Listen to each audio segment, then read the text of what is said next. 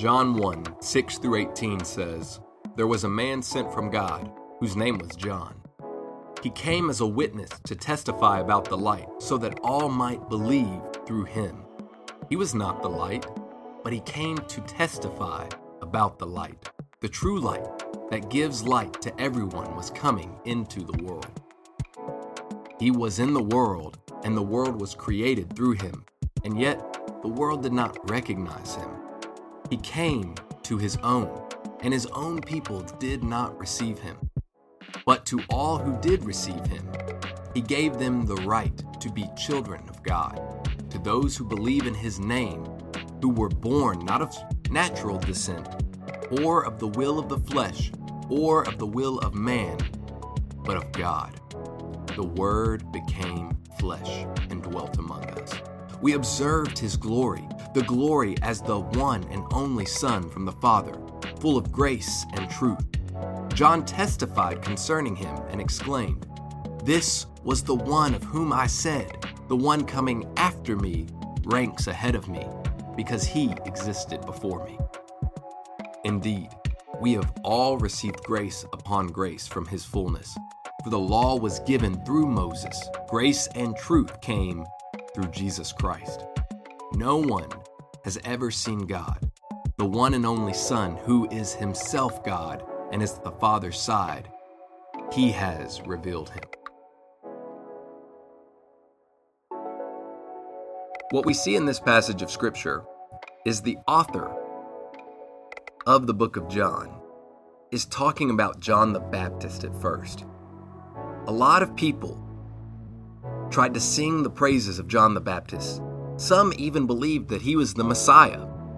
However, what John wants us to know is that John the Baptist was very clear about his role, and even more clear about the role of the Messiah, which was Jesus. He said that he was not the Messiah. In fact, he was the one that was to prepare the way for Jesus. In our passage, what we see is John the Baptist pointing people to Jesus. And in the same way, we are all called to point people to Jesus. What do we see about Jesus from this passage? Well, John is clear to tell us that the world was created through him, even though the world did not recognize him. Not only did the world not recognize him, John tells us that his own people did not receive him in verse 10.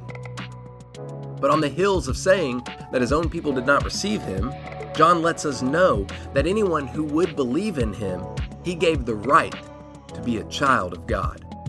And it's at that point that we need to say very clearly, not all people are children of God. Only those who have been spiritually born are children of God. Now, does that mean that God doesn't love all people? Absolutely not. God loves all people. But those who have the right to bear the name of children of God are only those who have placed their faith and their trust in Jesus as Lord and Savior. What we see later on in verse 14 is that Jesus came for this very purpose, that we might be saved, that he might communicate the truth of salvation to us through his atoning sacrifice. This passage is very clear. Jesus came for the purpose of demonstrating grace and truth, demonstrating that he is the one and only way. He wants us to know that the Father has revealed him to be the living Word. So what do we do with this? As we read this, we can know who Jesus is and what Jesus' purpose was. And we can follow what he tells us to do by taking the good news of who he is and what he's done to all those around us, so that they might know and become children of God.